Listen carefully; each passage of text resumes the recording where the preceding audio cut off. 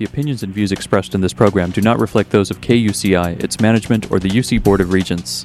To find out more about this talk show or other talk shows broadcasting on KUCI, log on to our website at kuci.org or check out the latest program guide. People fight for love. I don't want to do it no more. Some people hide from love. It just feels so good.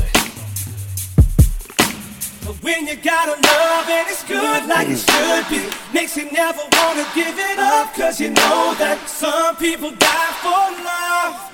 And I believe it's true, cause I do the same for you.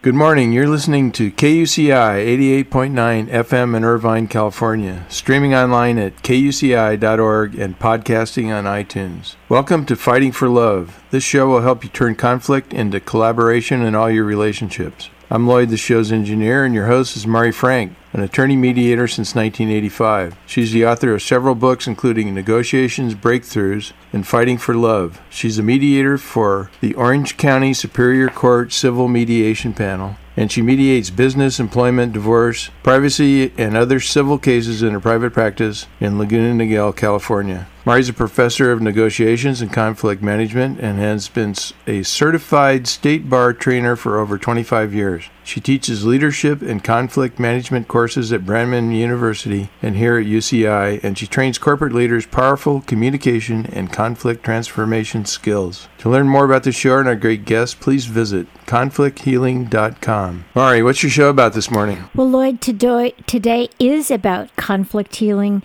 inner conflict. What happens when we have inner conflict in our bodies? We have pain, and we have the body, mind, spirit has a way to heal in this wonderful thing called Convergence Healing. And that's the name of this great book that I'm just about done reading. It's called Convergence Healing, Healing Pain with Energetic Love. And this is by Peter Bedard. And this book just came out, hot off the press, past December 15th, 2015. So I wanted to start with this, a quote that he has in chapter 6 called Love Inside Out. And it says, "Find the love you seek by first finding the love within yourself. Learn to rest in that place within you that is your true home." And that's by Sri Sri Ravi Shankar. So, there's so many ways that we really push away loving ourselves and accepting ourselves. And so part of that really is what we're going to be talking about today, is learning to love yourself, love your pain. And we are speaking with the wonderful author, Peter Bedard. Let me tell you a little bit about Peter. He has an MA, a Master's of Arts in Consciousness Studies, and he has extensive training in hypnotherapy and alternative health. He's helped thousands of people overcome pain and the fearful shadow it casts over their entire lives. Peter has a thriving one-on-one private practice, and he gives talks and workshops around the world, and he lives just up north in Los Angeles, California, and this is his first book, and it's really wonderful. So, Peter, thank you so much for joining us. Mari, I am so happy to be here. This is what you're talking about is a concept and a situation that's very dear to my heart. So I love that we can apply this inner work to a larger crowd, experience of conflict resolution. Right. And I know whenever I see people in conflict, they are hurting inside. They're in pain. Absolutely. It's what often drives the conflict. Exactly. So as we heal our inner conflicts and even learn to love ourselves, that's what you talk about with, loving that pain, if you got a pain in your shoulder, to love it. But let's talk. I found it fascinating what happened to you when you were 17, when you were hit by that truck or whoever, that guy just ran off. And I wanted you to tell the story of your near-death experience, but it was more than near-death. You died and came back. So let's talk a little bit about that. That's for some reason, that's just what they're called. A near-death experience is actually a death experience. Right. For whatever reason, it's been given that name. But yes, when I was 17, I was very angry, and I was on my Moto Bicane, which is kind of like a motorized bicycle. and it went at pretty good speed, but it wasn't super fast. It was small and compact, not like a big fat moped. And I was coming home from a night. I wanted to go to a party. I was almost 18. My parents told me I couldn't. I respected their wishes and didn't go, but I was the good kid. I was the one that always did what I was told. I was almost 18, and I wanted to go to this event. And I never did any of the quote-unquote bad stuff. I never experimented with drugs. I never stuck out of the house. I was a pretty boring kid. And I was very angry that my parents didn't trust me to go to this event. So I was driving home on my moped, and that anger was kind of seething in me. And I say that because when the accident happened, that anger almost got locked into my cells. It got locked into my bones. Right. But somebody came up behind me late at night when I was driving my moped, and they drove me into the back of a semi-truck. They pushed my back tire, and I ran into a parked semi-truck. And I actually jumped out of my body prior to the impact. It was a very interesting experience, and actually, surprisingly, a common experience.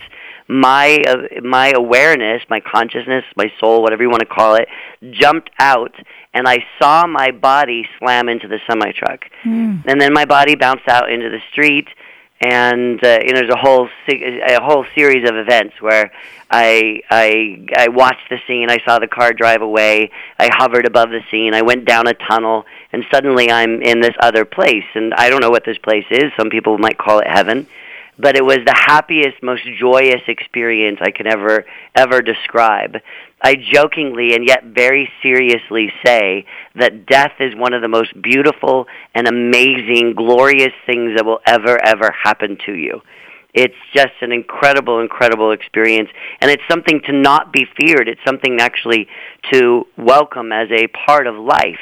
And not that I want people to, go run off and do stuff to themselves, right, but to not be afraid of those experiences, because the happiest, most joyful they can imagine themselves being in their current state or in their life in their past, multiply that by 20 million or even more, and you have this experience of ecstasy and bliss and joy that was for me on the other side.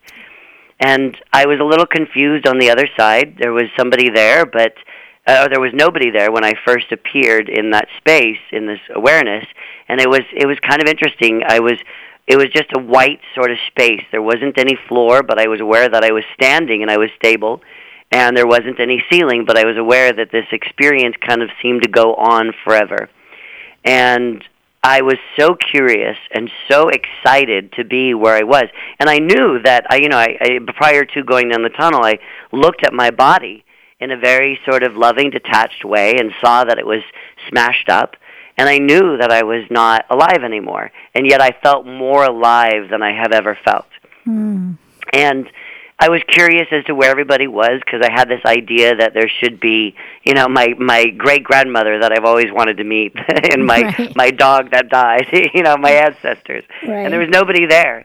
And finally this person showed up, and I say person, but I don't know what he was. He looked like a person, but at the same time he looked like a holograph. He looked like this sort of projection where you could see exactly who he was. I could see his clothing and the weave of his clothing, because he was wearing a suit that for some reason reminded me of British Hong Kong, where it was, I don't know why or where that comes from, but that energy was there of this sort of English tailoring suit on a Fu Manchu stereotype type of person with the Fu Manchu and the goatee and that whole setup. And I looked at him, and it was as if my heart was bursting open. There was so much love for this man, this image, this angel, I don't know what you want to call him.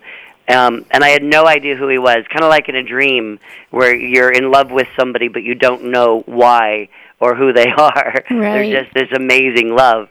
And it was more love than I've ever experienced. And it wasn't like a sexual love. It was just this blissful, joyous, oh my gosh, I know you kind of love. Connection. Exactly, like source connection. And he looked at me and he said, "What are you doing here?" And I looked at him and said, "Well, I'm here." And he said, "You're not supposed to be here, you need to go back." And with that experience, all of that anger that I had came back to me. And in that moment when that anger flooded back in and I felt like I was being kicked out of heaven, I suddenly was back in the world, hovering over my body, and the ambulance had arrived, and there were 2 paramedics or EMTs of some sort that were hovering over me. And I woke. I went back in my body for a brief second, scared the crap out of them because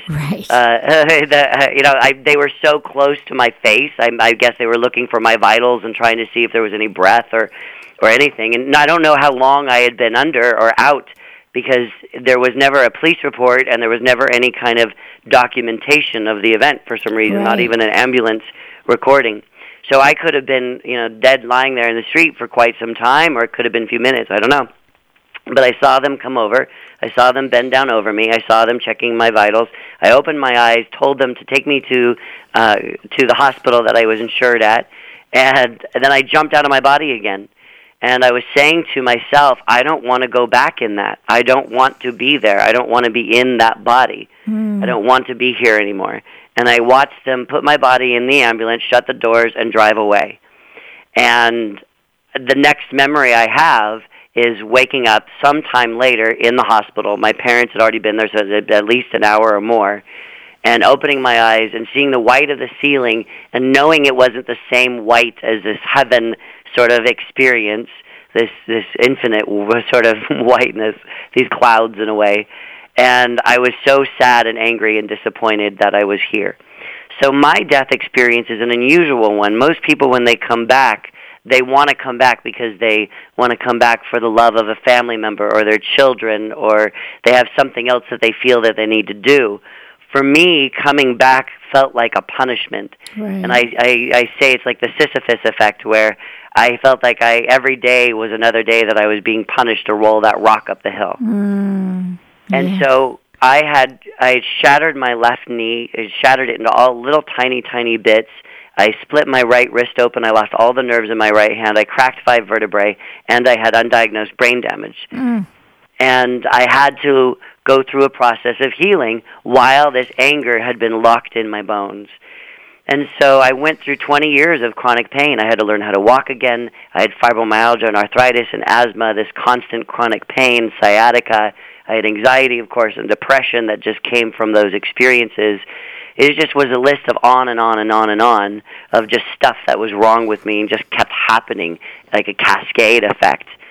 And finally, all I was given was drugs and surgery. I didn't want more drugs and more surgeries, and so the doctors basically said they had nothing that they could do with me.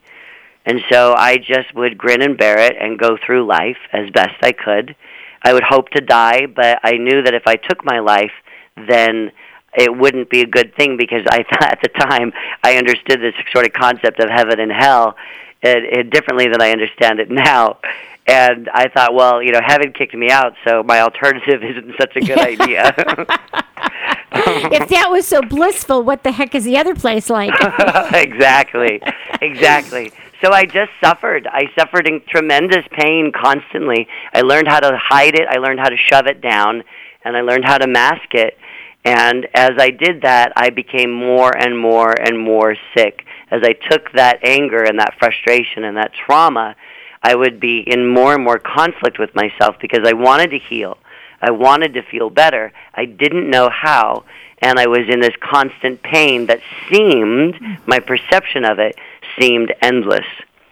And so I started to heal myself, and that leads me today. I did so many different things with my education, with actually being a guinea pig for holistic therapies on my own body, and I started then teaching other people how to tune into themselves and actually embrace the pain and learn the lesson and the gift that the pain has to offer us and heal myself. And that's really what my book's all about. Yeah, and I noticed, it sounds like from what you're telling me and from what I've read in your book, is that when you were so angry, you really were angry at yourself as well, and you didn't have much in terms of self-love.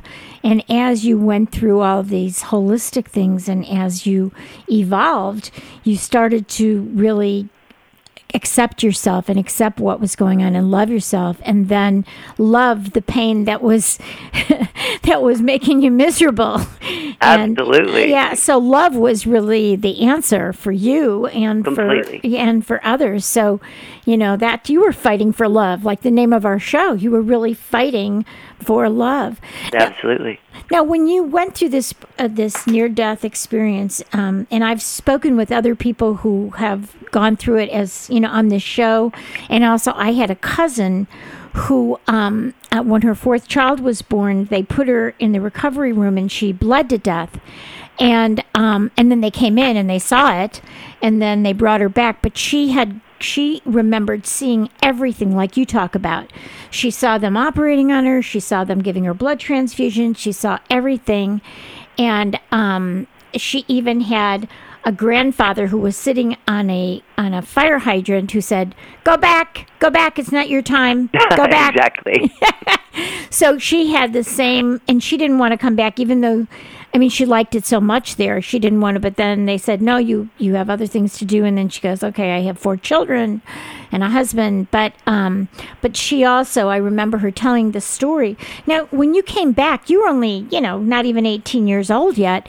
So did you tell your parents? Did you tell people about it? Were people believing you? No, I didn't tell anybody. I knew that this was so out of what my family and the people around me would accept that I just kept quiet about the whole thing. Wow. Yeah, I didn't tell talk about anybody? This for No quite a friends? long time. Nothing? Not a soul. Not a soul. And that year that I was learning how to walk again and trying to get my life back and trying to graduate from high school and all that type of stuff while having the brain damage, that year was barely I was barely in my skin. I was barely present. I was constantly in this other place. I would say that I would have these conversations with God where they really weren't conversations. They were just me screaming at God saying, why are you doing this to me? And I really wasn't in my body. I really wasn't. I would check out as often as I could. I was in tremendous amounts of pain, which was part of it, and I had no way to deal with it except for the drugs. And the drugs just made me, when I was aware and I was conscious, they just made me feel terrible, the side effects of them and the wooziness and all of that type of stuff. So I just checked out as often as I could and had this constant argument with God, really. Yeah. Wow. So when is it what was the shift? What was the thing that really shifted you to say, wait a minute, this was a blessing in disguise. There's something here. When did that happen? So the shift was very gradual. It was something, I had spent my 20s in tons of pain and my 30s in tons of pain, and I was, subsistence living from paycheck to paycheck. And somebody had told me about an acupuncturist that they'd gone to. And I said, well, I don't know what that is, but, I've heard of it, and they liked it, so I'll go. And at that point, I was incredibly desperate because I was laid up. I could barely move. I had the sciatica I had that had flared up so much that I couldn't even crawl on my front. I had to actually crawl on my back, kind of like a crab. And that's how I moved about, if I did move. And I actually crawled down my stairs from my apartment, got myself in my car, drove all the way across town to the far, far end of town, crawled into this guy's home because he worked in his townhome, and I had to climb up all these stairs to get to it. But I walked out of his office, and I had that moment of, okay, I found something that works. I feel more present and in my skin than I have been for years. And I started to realize that the pain was pushing me to heal. It was pushing me. It no longer was it this thing that had to be looked at as my enemy. It was this thing that was driving me to actually take power over my life, to stop being the victim. It was calling me into that experience of being like a leader and saying, okay, these are the facts of the situation. This is what it is, and what it is, and accepting and embracing that. Then I was able to say, okay, what am I going to do next? What are my next choices? I found something that worked. Let's find the next thing. Actually, your pain was screaming at you. Oh, my God. Was it? Yeah. Your pain was saying, wake up, Peter, wake up. I have something to tell you. Listen to me. Exactly. And most of us, it's interesting. It's kind of like fear. Pain and fear are very similar. Yeah. We tend to listen to the experience, say the fear itself, instead of why the fear is there. And fear and pain are both there for very specific reasons. Fear is there to say, hey, pay attention. There's something important happening. Pay attention. Right? And isn't even anger is like that? When you're angry, I mean, all of these really powerful emotions are there as wake-up calls. Like, hey, if you're angry, why are you so angry? What's really going on inside? Exactly. Or you're in physical pain. What is causing that? Yep. Yeah. And most of us only pay attention to the fear or the pain or the anger. Right. And if we only pay attention to that, then we just keep getting more of that. We don't ask that question, like you're saying, of, well, what's underneath it? Right. And so that started to happen. I started to learn and grow, and I started to get a little relief, and I started to understand that deep anger that I had was one of the driving forces of the pain itself. Even my physical bone pain was being driven by the emotional experience of my anger. Yeah, people don't realize, I deal with people in anger all the time. Yeah. I mean, that's my profession. And I'm a mediator. So, I see people in this anger and I can see their energy and I can feel their energy. And then, of course, they do have the physical ailments that manifest from that.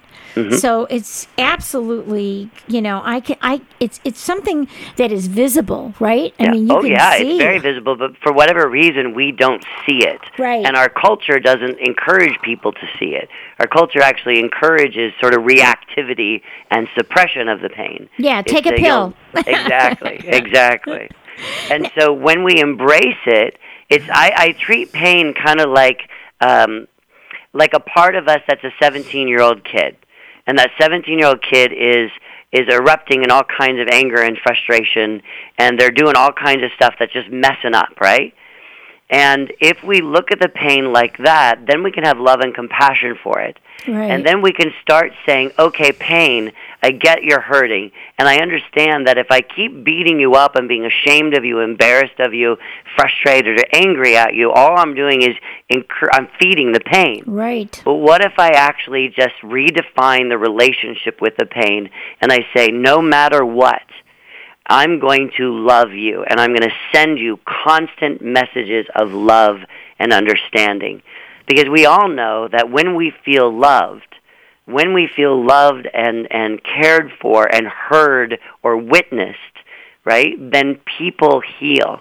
Yes. And it's easier to heal when we feel loved. We will do tremendous things that are supposedly impossible when we fight, like you said, for love. Yeah. Yeah. And so that's what I ask people to do, is to actually redefine this relationship. They have a relationship with their pain. Normally it's a one-sided abusive relationship. And they're always angry at it and beating it up, right?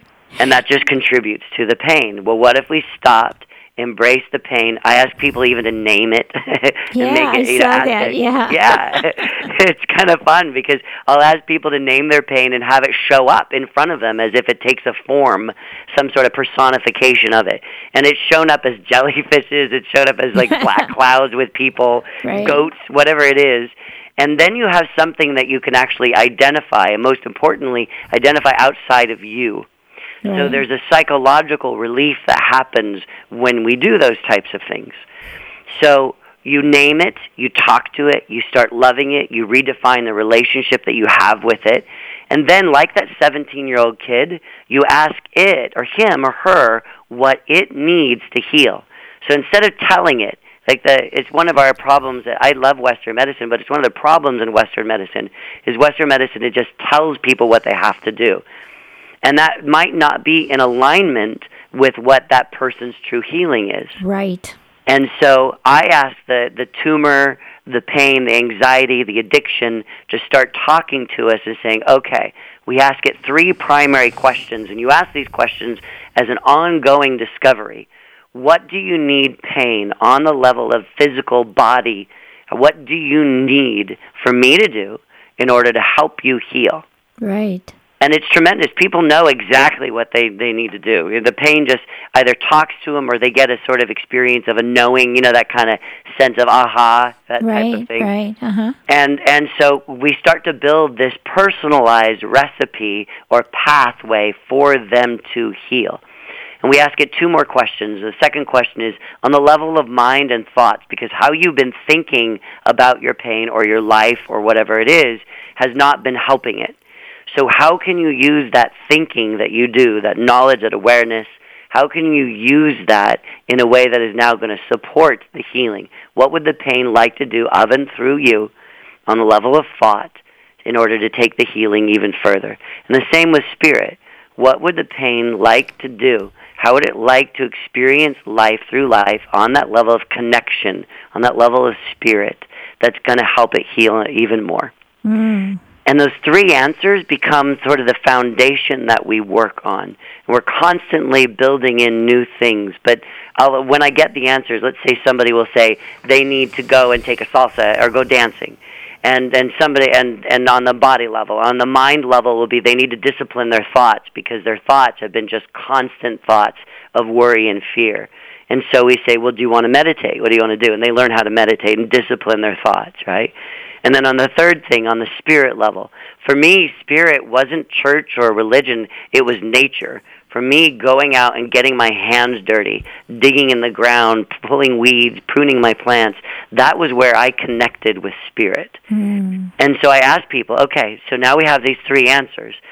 Talk to the pain and show the pain an image of you doing these three things, whether it's the dancing or the learning to discipline your thoughts with the meditation, or whether it's just being outside and hugging a tree, whatever it is, nature for them, right? And we show those images and them actually engaging in those types of things to the pain. And inevitably, I've done this 12 years, I've never had this not work. Inevitably, the pain drops down or completely disappears. Mm. It's remarkable. And so I ask people to continue this work, to continue this sort of recipe, these different things that we're going to keep adding in. And it may be something you do every day. It may be something you do once a month. It may be something that you go and get a massage or some body work or whatever it is. Or you do even allopathic medicine. Whatever it is, we incorporate all of those things. So this process is really embracing of everything holistic and allopathic. Eastern, Western, it's a really beautiful, freeing type of thing, but it's driven by the pain itself, where the pain gets to say, Rumi says, the cure for the pain is in the pain. He's one of my favorite poets. Yeah, love Rumi. Yeah, and, that's such good wisdom. That's so amazing. So if the cure for the pain is in the pain, let the pain speak, embrace it, love it, and follow its path to healing, because it wants to heal. That's why it's hitting you over the head. Exactly. I took Reiki 1 and 2, and Reiki is that energy healing, similar to what you're talking about. Besides just using your mind to answer questions, it's really allowing the energy to come in and feeling that energy go into every cell, molecule, and atom of your being. Exactly. Yeah. And go ahead. And I was just going to say, and the other thing I do, and I guess I learned this many, many years ago when I was having my children, is, they teach you breathing. People forget about the breath. Yeah. And as you breathe into the pain, it dissipates. Mm-hmm. So that, I think blending that plus the questions and really getting underneath what all of this is about is, it's just a multifaceted way to really heal that pain with energetic love, like you talk about in your book. Absolutely. And it goes even deeper. It goes to an experience of actually knowing how the experience has been held in your body. So I always say every pain and every addiction, anxiety, normally has a trauma underneath it. Right. And when we understand, I call traumas ghosts. So trauma, in my definition, is a ghost, a memory, something from your past that thinks it's still alive. So it may have been 20 years ago, but you're still feeling as if it just happened. Yep. And that's when we get into the actual, like what you're saying, the physical experience, the knowing of how we've been keeping that in our body, where that has been living inside of us. And there's a process that we do to teach the ghosts the feeling of it, to but find you know its way what? back in history. And that is perfect. And because we are, believe it or not, we're out of time. So that's why they're going to have to read your book, Convergence Healing, Healing Pain with Energetic Love by Peter Bedard. And Peter, just give your website, and it is really time to go, okay? Sure. It's convergencehealing.com. Okay. Well, you stay in touch, okay, Peter? And God bless you, and Happy New Year to you. Have a great New Year. This is great stuff. Bye-bye. All right. Bye-bye. You've been listening to KUCI 88.9 FM in Irvine and KUCI.org on the net. I'm Mari Frank. Join us every Monday morning and visit our website at conflicthealing.com. The opinions and views expressed in this program do not reflect those of KUCI, its management, or the UC Board of Regents.